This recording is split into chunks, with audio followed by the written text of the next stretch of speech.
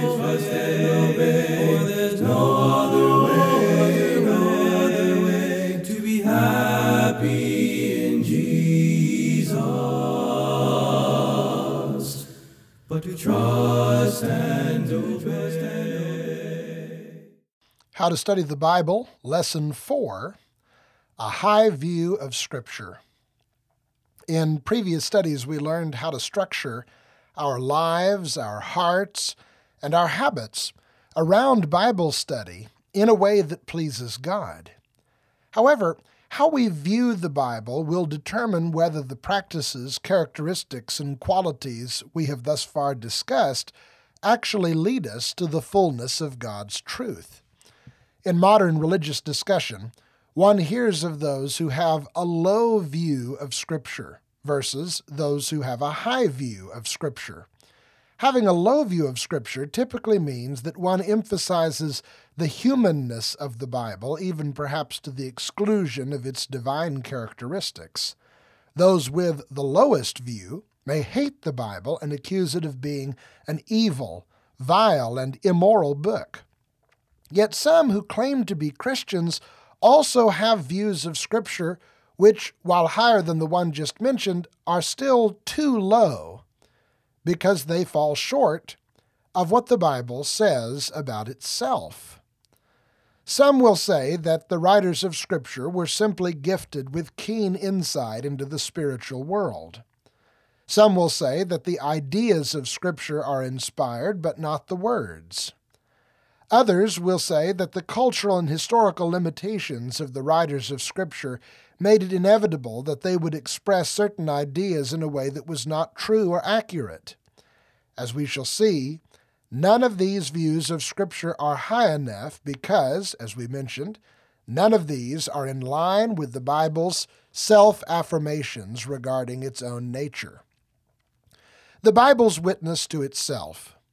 In cultivating a high view of Scripture, there are several passages that should be memorized and written on our hearts. For this study, we shall simply consider 6. The first passage is Hebrews chapter 1, verses 1 and 2. God, after He spoke long ago to the fathers and the prophets in many portions and in many ways, in these last days has spoken to us in His Son. God has spoken to us. In most religions of the world, sacred writings are intuitional.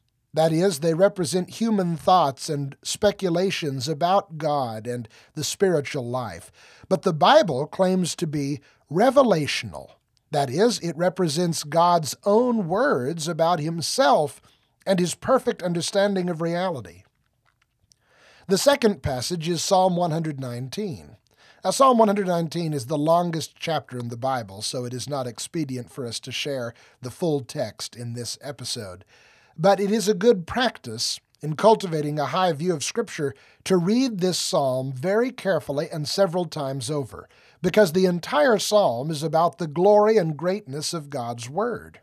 As you read, you will find that the psalmist uses several different expressions for God's Word. He calls it God's law, God's judgment, God's testimonies, and many other terms as well.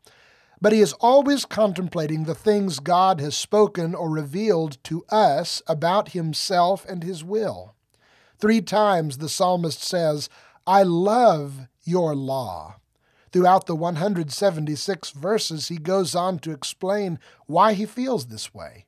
He describes the Word of God as a lamp that shows him how to walk safely through life, as a solid foundation on which he can stand, and as refreshing water that brings life and strength to his empty soul. He says that God's Word is true, holy, just, good, and perfect. The third passage is 1 Corinthians 2, 12 through 13. Now we have received not the Spirit of the world, but the Spirit who is from God, so that we may know the things freely given to us by God, which things we also speak, not in words taught by human wisdom, but in those taught by the Spirit, combining spiritual thoughts with spiritual words. In this passage, the Apostle Paul explains how God's revelation works. Remember G.E. Ladd's definition of the Bible?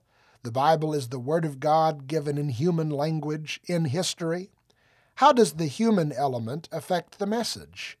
Is God's mind lost in the weakness of human communication? Not according to the Apostle Paul.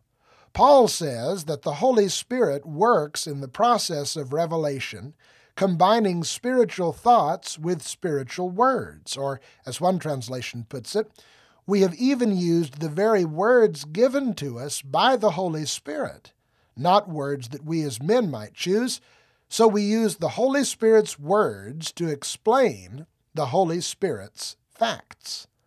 The very words of God's messengers are, in a real sense, the words God gave them to express His thoughts. The fourth passage is 2 Timothy 3, 15 through 17. From childhood you have known the sacred writings which are able to give you the wisdom that leads to salvation through faith which is in Christ Jesus.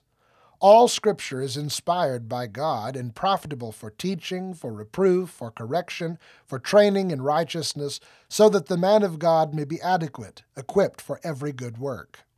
In this passage, we are carried from statements about God's Word in general to specifically statements about God's Word in Scripture. The statements made previously were true of God's Word when it was spoken directly from heaven or by the prophets, or in any other sense that it might be communicated. But here they are also applied to God's Word written down to make the books of the Bible. The word inspired is from the Greek theopneustos, which means God-breathed. It shows that the source of all Scripture is God Himself. The concept of inspiration is somewhat broader, however, than revelation. In revelation, God speaks things that man could not otherwise discover, things from God's own mind. However, not all of the Bible is composed of this kind of material. In fact, most of the Bible is either historical records based on sources outside of the Bible, utilized by its authors, or eyewitness testimony, or personal expressions of devotion or passion or confusion or hope, or even personal correspondences between friends. God did not reveal this material to the authors so that they might in turn communicate it to us, but He did inspire the material. Inspiration means that God superintended or oversaw the process of the Scripture's writing so that it was perfect for His purposes and may be truly called His Word. The fifth passage is from 2 Peter 1, 20 through 21.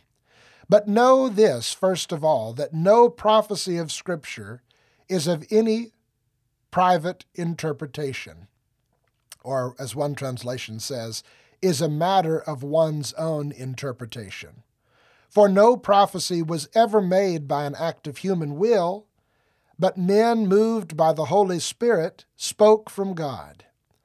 Like the passage above, this passage attributes all the lofty and grand things the Bible says about God's messages in other forms to God's Word in writing.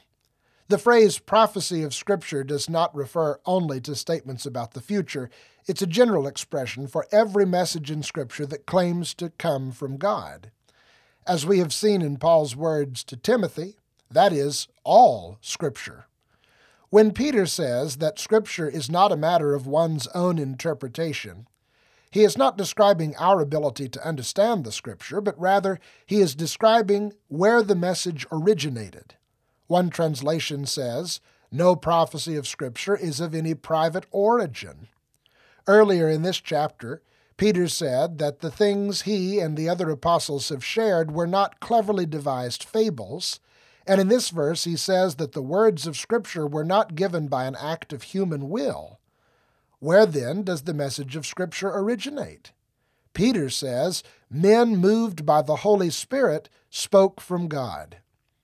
That statement is very clear, but to add even more weight, the phrase moved by the Holy Spirit is the same one Peter used to describe God speaking directly to the apostles on the Mount of Transfiguration in 1 Peter 2:17. In other words, The Word of God in Scripture is just as much the Word of God as the words he spoke directly in ages past. The sixth and final passage we will consider in this study for cultivating a high view of Scripture is John chapter 10, verse 35, where Jesus said, "The Scripture cannot be broken." This statement simply means that everything Scripture says is true and authoritative. This is a reasonable and, in fact, an essential corollary to inspiration. If Scripture comes from God and is God's Word, then it must be true and authoritative. This is often called the inerrancy and infallibility of Scripture. In simple terms, the doctrines of inerrancy and infallibility are: whatever Scripture says in its original form, properly interpreted, is true and absolutely binding on Christians for faith and practice. In later studies, we will discuss some vital issues for the proper interpretation of Scripture, such as figures of speech and literary genre and historical context. Because if these things are not considered, then it may appear the Bible teaches things that are not true. But I am convinced that after careful consideration, inerrancy and infallibility are legitimate terms to apply to the Word of God in Scripture. A book like no other.